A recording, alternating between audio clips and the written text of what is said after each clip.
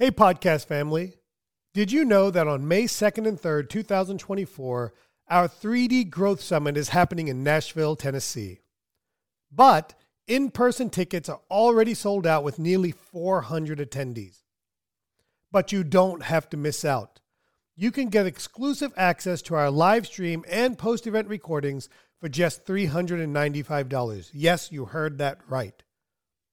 For a single fee, you and your entire dental team can learn from our industry leaders with online recordings available after the event. So secure your spot now before it's too late by visiting www.3d-dentist.com/3D Summit or give us a call at 855-332-2285 and get your tickets for the live stream and event recording today. Now, let's get to this week's episode. This or any other kind of situation that's going to cause added stress, frustration, different things like that, alcohol would be used as something to medicate from some of that stress, to be able to cope with those things.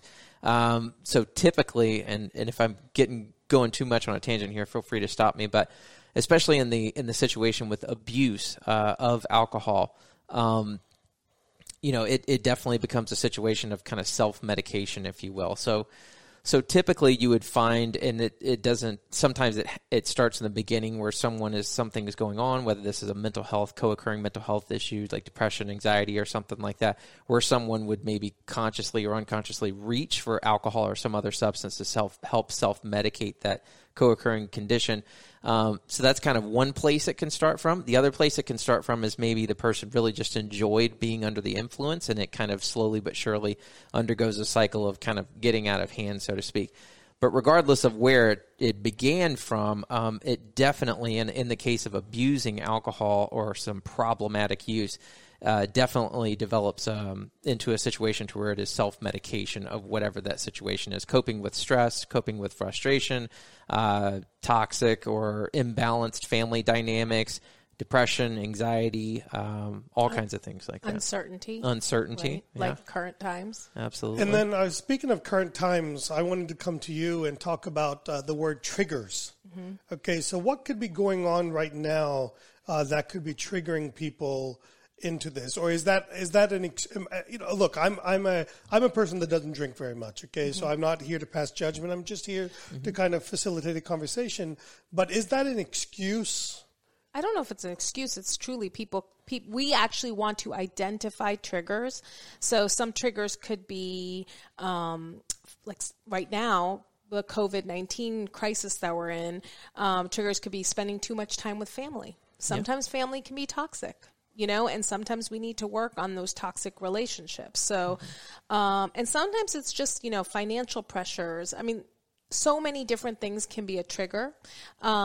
Sometimes it's work related, like, in order for you to sleep at night, you're drinking because your mind's racing. I've been talking to a lot of people today. Actually, today I saw a person, and she had been really working on her sobriety, and this current crisis has her stuck at home. She's not working as much. She has more free time, so she is drinking more. And she really, when I asked her, do you want to talk about it? Do you want to work on it? She said, no, I really don't. Because she doesn't know, but I mean, that's really what it is. I know I don't want to work on it. She knows it's a problem. She doesn't want to work on it right now because she doesn't see a way out of the situation.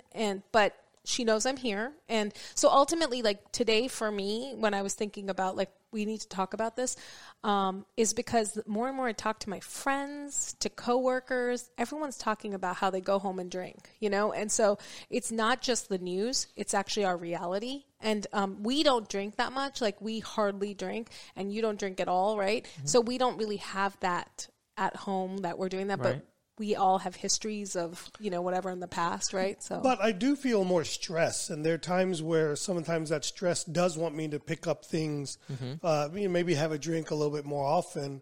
Is that legitimate, that this stress, maybe the financial pressures more than anything else, can lead people to alcohol? I think absolutely. As a matter of fact, I mean, if we just look at, your casual social situation, I mean, You know, people will typically, you know, you have a long day at work, and like in our culture, you know, a lot of people will kind of take the edge off, so to speak, by stopping by the bar, their favorite restaurant after work with a couple of friends and having something to drink. And I think that's a very normalized thing in our society and our culture. So, I mean, you can see it right there. You know, I drink alcohol so that I can relieve pressure, right? So that I can relieve stress. And, you know, I think there's varying degrees of that, right? And I think it's very easy, especially right now, we have this perfect storm situation. I mean, there's financial stress, there's uncertainty, spending time at home with families, and sometimes exactly like homeschooling. Homeschooling. Homeschooling. Too much time with family. Too much time for the family, absolutely. So, and I think you know, it makes nothing but sense that for us that's already a norm in our culture, and now put everybody in the situation that they're in currently. I mean, I think, you know, it makes nothing but sense that everybody would start overindulging in alcohol. Okay. Well, what would be some of the signs and symptoms that someone has an alcohol or a substance abuse problem? You know, look, I'm going to put myself in the situation and say, you know what, maybe I used to have one drink every day after work. I had a long day, but now since there is no work, maybe I'll wake up and have a drink, and then maybe I'll add one in the afternoon. And then, of course, well, I should be coming home and I'm just used to having one now. You know, what are the signs and symptoms that you know, I'm starting to push the limits of maybe I'm not an alcoholic or I don't have a problem, but I'm really starting to teeter on the edge of something that could really release me into something more significant. Yeah. So the first thing that comes to mind is going to be the amount and frequency, right? So just as you pointed out, you know, there's a typical progression that would take place, and sometimes this happens over years, days, weeks, months, depends on the person and the problem, but that would be the first thing we would look at, would be frequency and the amount that they're drinking. So if there's an escalation that's going on there, anything that starts coming close to more days than not during the week, definitely when it starts coming to daily. More days than not having a drink, or more days than not drinking to excess? So either one can be a problem. Okay. I think depending on, you know, so if they're drinking more days than not, let's say if they're drinking, you know, 4 to 5 days out of a week, that may just be a couple of beers. But if there's a progression there where maybe at some point in the future or in the past they were not drinking that much, and there's been a progression to that, I think that's a clear sign that maybe we haven't reached a point to where it is problematic use yet, but it may be kind of headed in that direction. If the person's drinking daily, again, I think regardless of how much they're drinking, that's definitely something we should look at. What I think the natural question that comes to mind is, what is it that's you know, so bad about life that you have to take that edge off on a daily basis, right? So frequency, the amount, because that's the next thing. So if they're drinking daily, if they're drinking more days than they're not, but they're also drinking, you know, let's say in excess. So if this is 4, 5, 6 drinks, maybe it was beer and wine at one point, now it's switched over to liquor or something like that. These are other things that we want to look at. So frequency and duration. Frequency and amount would definitely be one thing. The other thing that we really want to look at is not only just how much and how often are they drinking, but how is that affecting their life and their ability to function. And this is going to show up in all kinds of different ways. Are they unable to, you know, behave in patterns that are going to be considered normal, right? Or are they unable to control their behavior? Is it causing stress in the family system? Is it causing, interruptions in the family dynamics and things like that? Are they engaging in activities that are going to cause them some pretty significant consequences, whether this is legal, whether this is rupturing family relationships and things like that? That's some of the bigger thing that we want to look at, is like, okay, maybe they're drinking too much too often, but how is that really starting to impact their life? And I think if you can sit back, whether this is yourself, whether this is a relative, or even as the professional, we're going to look at this very similar. We're going to say, okay, how much are they drinking? How often? What kind of alcohol is it? And how much is this really negatively impacting their life? There's some other things that we would look at, kind of more of a physiological reaction to if they've now continued this pattern for so long. and they try not to drink 1 day or 2 days at a time, and they start to have some physical symptoms from that. Like withdrawal type symptoms? Withdrawal type symptoms. This would be a very clear sign that even minor withdrawal, but like not necessarily having the shakes or something, but having even minor symptoms, would that be a concern? Even minor symptoms, I think anything above a hangover, and we would classify hangovers maybe just like a headache, not feeling so well, you know? Anything above that, any kind of like shakes, sweating, nausea, high blood pressure or spikes in blood pressure, and anything like that. Needing to drink. I mean, like needing to drink is part of it too. Absolutely. Like to make yourself feel better, right?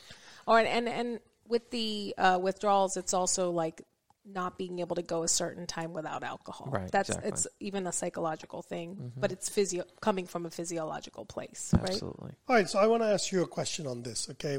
So what is the difference? I'm trying to put myself in the position of the Because person. it could be one. You know, it's that easy. It's not like it's I them have versus tendencies. us. Right, I have tendencies. Right. I mean, like I just this morning I was talking about like I don't like this idea of drinking coffee every day right now because I know it can be something. And again, I know coffee and alcohol are different. But my point is, it's not them versus us at all. Like it's very much, it could be one of us. I mean, alcohol's a family legal. member. Well, alcohol's legal, so it's like an easy way to just get something to chill out. You know what I mean? That's what people usually start with. It's usually something fun or something to chill out, right? Yeah. So if it's something that's legal to chill out, why wouldn't you do it, right? So that's what they're thinking. It's not like they're going into it thinking I'm going to become an alcoholic, or even a lot of people don't even know that it's become an issue. But when it starts affecting your family system and it starts affecting work, or you in the morning you're waking up foggy and not feeling yourself, like that's kind of some signs, that it's becoming an issue. Absolutely. Okay, so now let's say I'm using the COVID-19 as a quote-unquote excuse. I have a short-term increase, but how does that compare to alcoholism? And what are the long-term effects of having a short-term increase? Stay with us. We'll be right back. Hey there, podcast family. T-Bone here to talk about the 3D Dentist Digital Implant Continuum. Are you ready to start placing dental implants, but feeling a bit hesitant and or overwhelmed? I know that feeling. I've been there. Let's change that together. Imagine not just learning about dental implants in a classroom, but actually performing surgeries on real patients right here in North Carolina, guided every step of the way by our expert 3D mentors.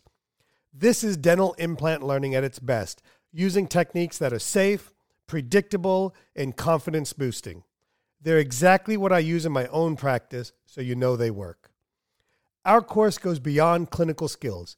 We prepare you to successfully integrate high-demand implant services into your practice, transforming your career by attracting new patients and elevating your practice. And it doesn't end with the course. Completing our program is just the beginning of a new journey. You'll be a part of a community of confident, skilled dentists with ongoing support to ensure lasting success and growth.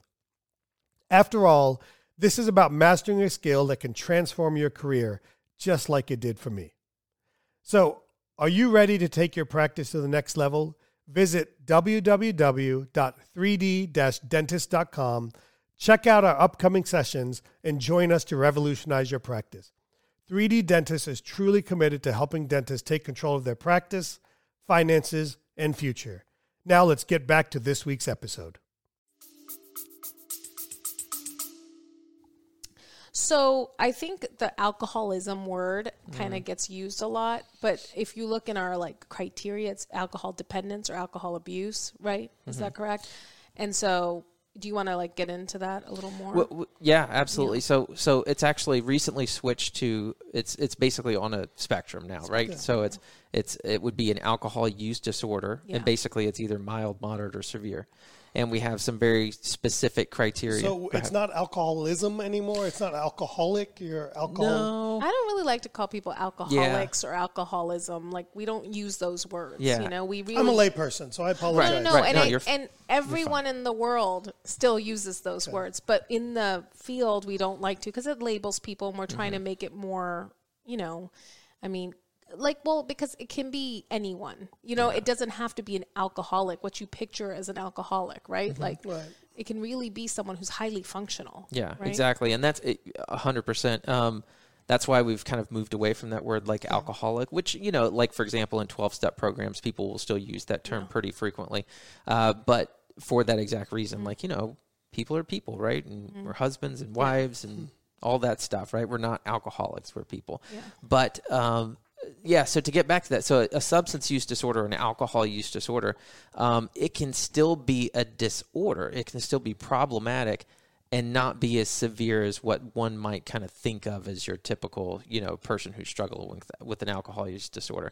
I think if you ask most people, it's kind of this idea of something they saw in a movie or something like that. Somebody with tattered clothes that are kind of like on the street and they're like, living life minute by minute to drink alcohol. And, that's not the case, right? I mean, it can be somebody just like Dr. Gupta said. I mean, someone just like us that you may never even know that had a problem, right, but behind closed doors is like really struggling, right? So a alcohol use disorder, mild, maybe someone that is having exactly what you're talking about, maybe just kind of an uptick, if you will, in their alcohol use.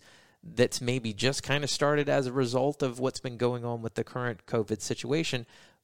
But if it's still causing some problems in their life, that may be something that's actually diagnosable. You know what I mean? Yeah, we have a question that's come in.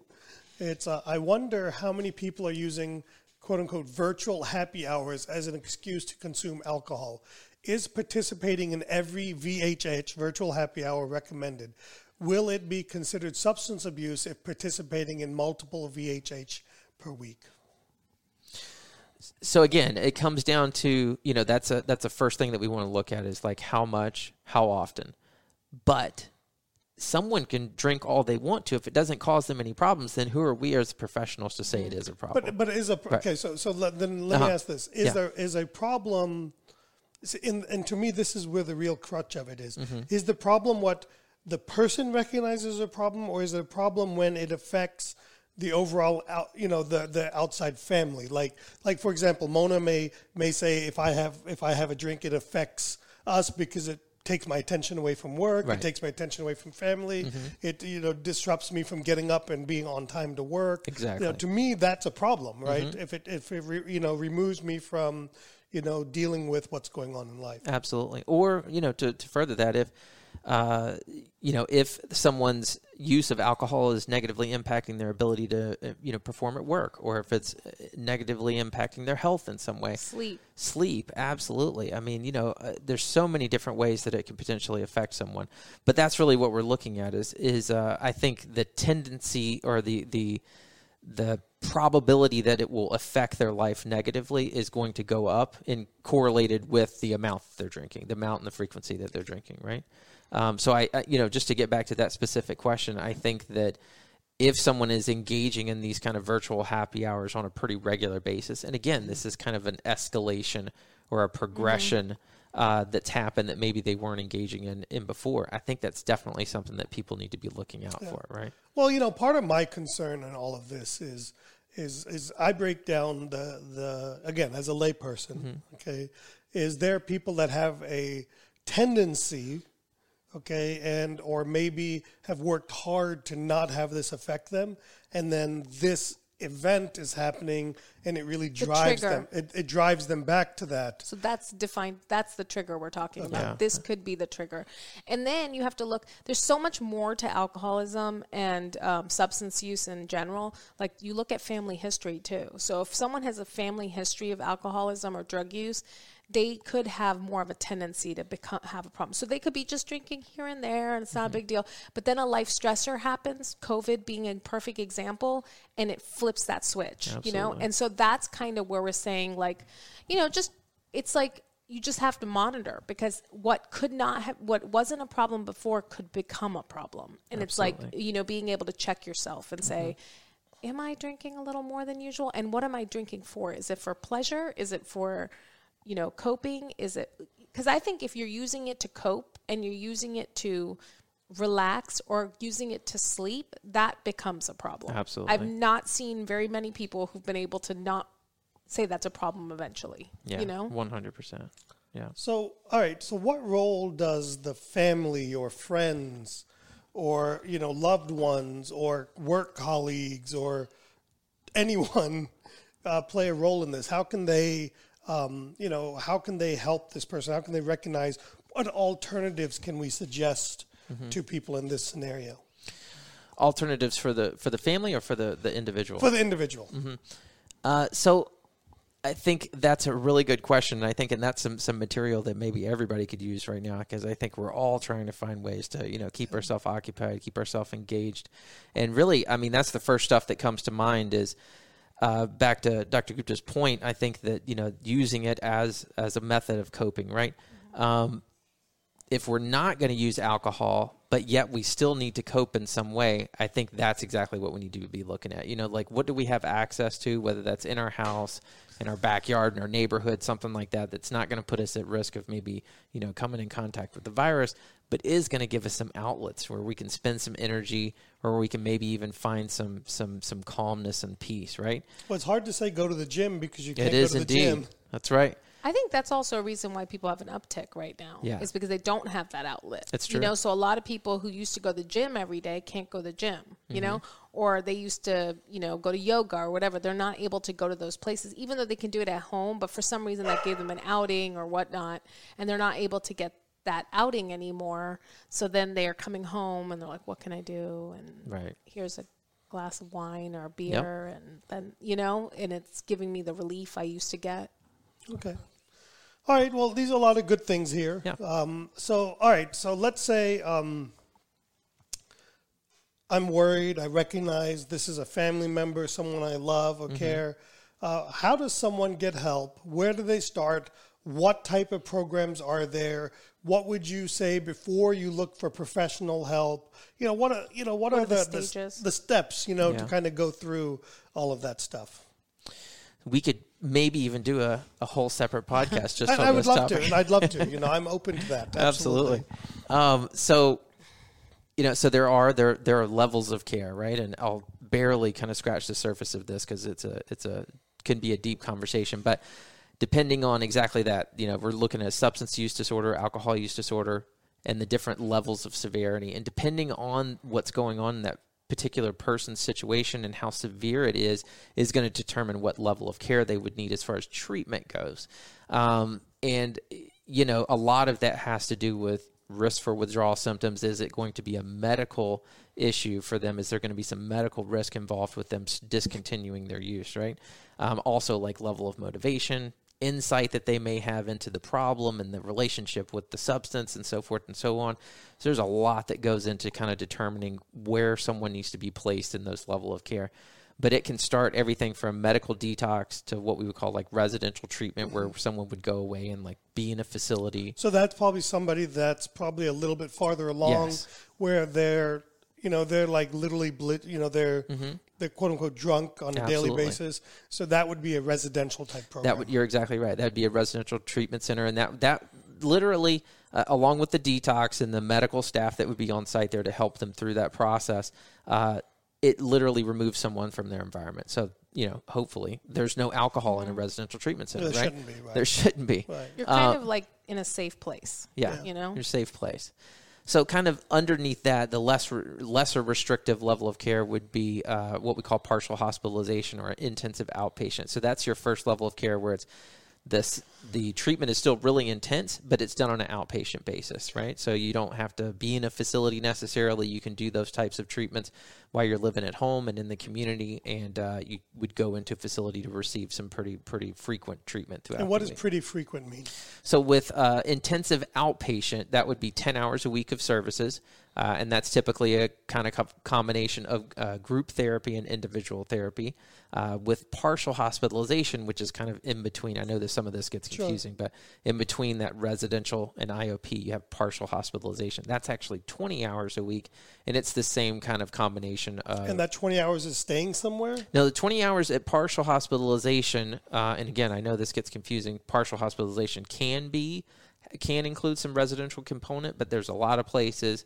As a matter of fact, Gupta Psychiatry and Wellness, we have a partial hospitalization program, and there's no residential component. Everybody lives at their own home, and they function within the community.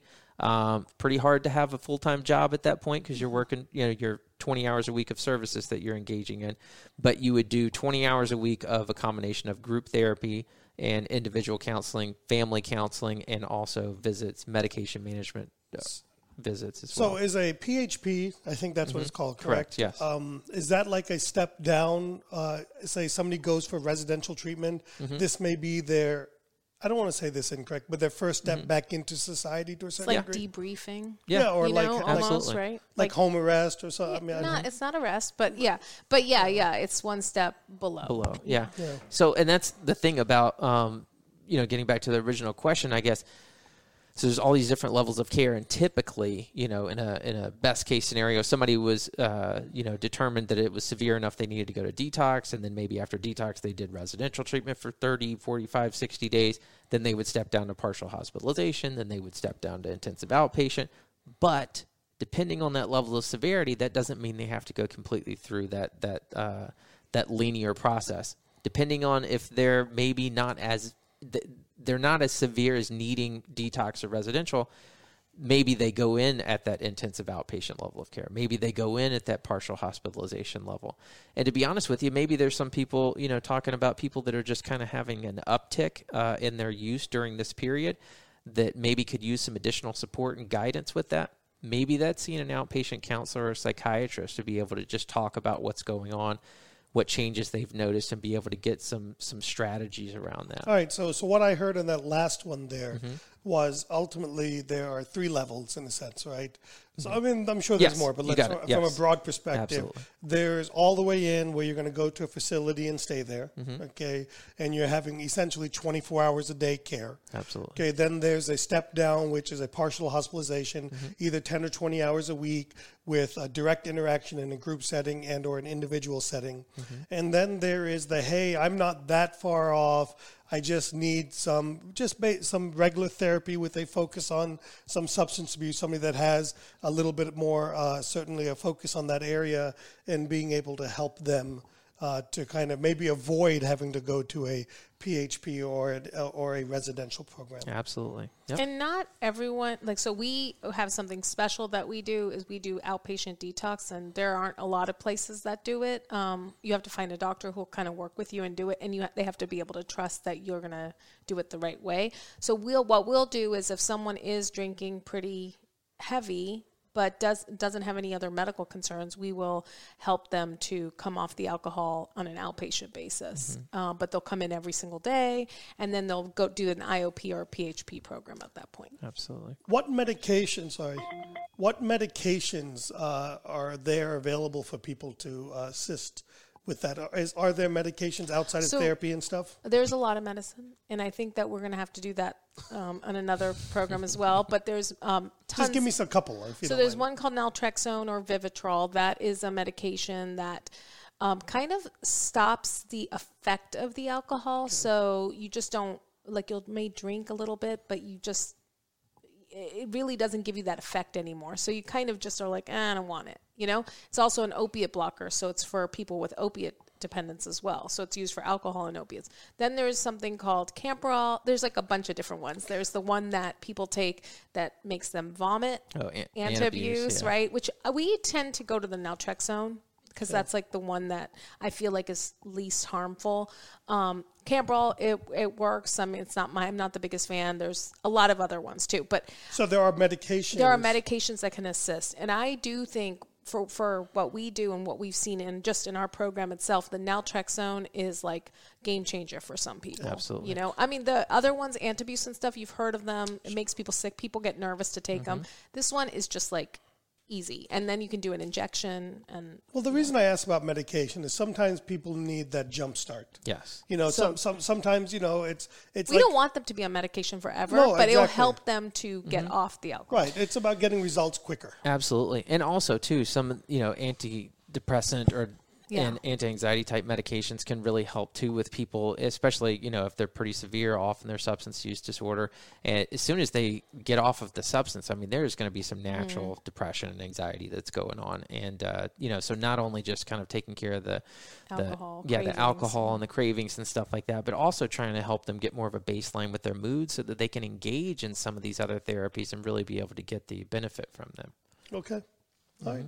Anything else? So, Justin, I'd like to give you an opportunity to talk about who you are, how people can get in touch with you. Absolutely. And I apologize. I didn't ask you in the beginning. What is your background? Like what makes you an expert in substance abuse? So I've been doing it a long time. I guess that's it. So you don't have a lot of gray. So I'm a licensed professional counselor, which actually in the state of North Carolina just switched to licensed clinical mental health counselor, but nevertheless, and a licensed clinical addiction specialist. A lot of letters there. Tell us the letters. Yeah. LMHC, I think, is the new one, and then LCAS is the substance abuse credential. So I have a master's degree in clinical mental health counseling, and basically, so I first started working in mental health, actually, in community mental health, psychiatric stabilization type units, but very quickly, just through some personal experiences and stuff like that, became very interested in working in substance abuse specifically, and I've been doing that for multiple years now. I've worked in mainly residential treatment programs. I've helped develop some partial hospitalization residential programs in the past. Moved up here to North Carolina from South Florida about 3 years ago, and was the clinical director at another intensive outpatient program, and actually just recently, within the past year, came on board with Dr. Gupta to open up Gupta Wellness, which is our own partial hospitalization and intensive outpatient substance abuse program. So somewhere in that mix, I guess, makes me an expert in there. And how can people get in touch with you? So honestly, I am not shy about giving out my cell phone. I want to be able to really open up that line of communication. If somebody needs help, if somebody's ready to take a step with that, I would really like for them to just call my cell phone, and we can kind of talk about what's going on, strategize, and get them plugged in how we need to. If we need to bring them in and do an assessment, have a little bit of a deeper discussion about what level of care, what kind of treatment is going to be best for them. So that number, best way to get a hold of me is area code 561-632-0120.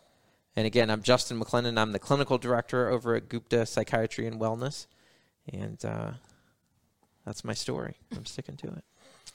Well, I would like to leave it with one thing because it's near and dear to my heart, and that is for professionals. For professionals, our license is very well regulated by the state boards of dentistry, medicine, pharmacology, lawyering, whatever it may be. And if you have a substance abuse problem, it can really wreak havoc on your life and your family's life. And it is not a death sentence, okay? There are programs that are available for dentists, for physicians, that can help them get back on a road to recovery without losing their license. And so I want people to really focus on this opportunity to really take a look, and for loved ones of people that may have a tendency with alcohol, and I think we can generally say this across all boards for all substances. Absolutely. Reach out for help, okay? Whether it's Justin, whether it's online, whether it's someone else. At the end of the day, our goal certainly is to help people move to the next step. And that may be a program in your area, that may be a program in our area, that may be a more intense program, that may be a residential program. But utilize Justin as a source to have a conversation. Just talk to somebody, see what's going on, help assess your situation, and really kind of know what path to go on next. So, absolutely. Justin, I want to thank you. Mona, Dr. Gupta, I hate saying that. I want to thank you as well. And thank you both for taking the time and talking about a very important subject, especially now, certainly more than ever, but always as well. Absolutely. Thank you for having me. My pleasure. Hey, podcast family, T-Bone here. Are you a dentist looking to elevate your practice and profits? Then pay close attention. Introducing the 3D Business Mastermind, the dental business coaching program designed for dentists who want to see real results. I've walked the path of practice ownership for nearly 25 years. I know your challenges. I felt your pain. This is your opportunity to overcome the chaos, the busyness, and the financial frustrations of owning a dental practice. Imagine a dental practice where your appointment book is highly productive, doing the dentistry you enjoy, your team is self-motivated, and your profits keep climbing. That's what the 3D Business Mastermind is all about. In this exclusive mastermind, you'll join a league of ambitious dentists driven to elevate their practices. You'll gain access to proven strategies, personalized coaching, and a community that understands your journey. So if you're ready to supercharge your dental practice and enjoy the success you deserve, visit www.3d-dentist.com and take the first step towards a brighter future in dentistry by filling out the 3D Business Mastermind application. Now, let's get to this week's episode.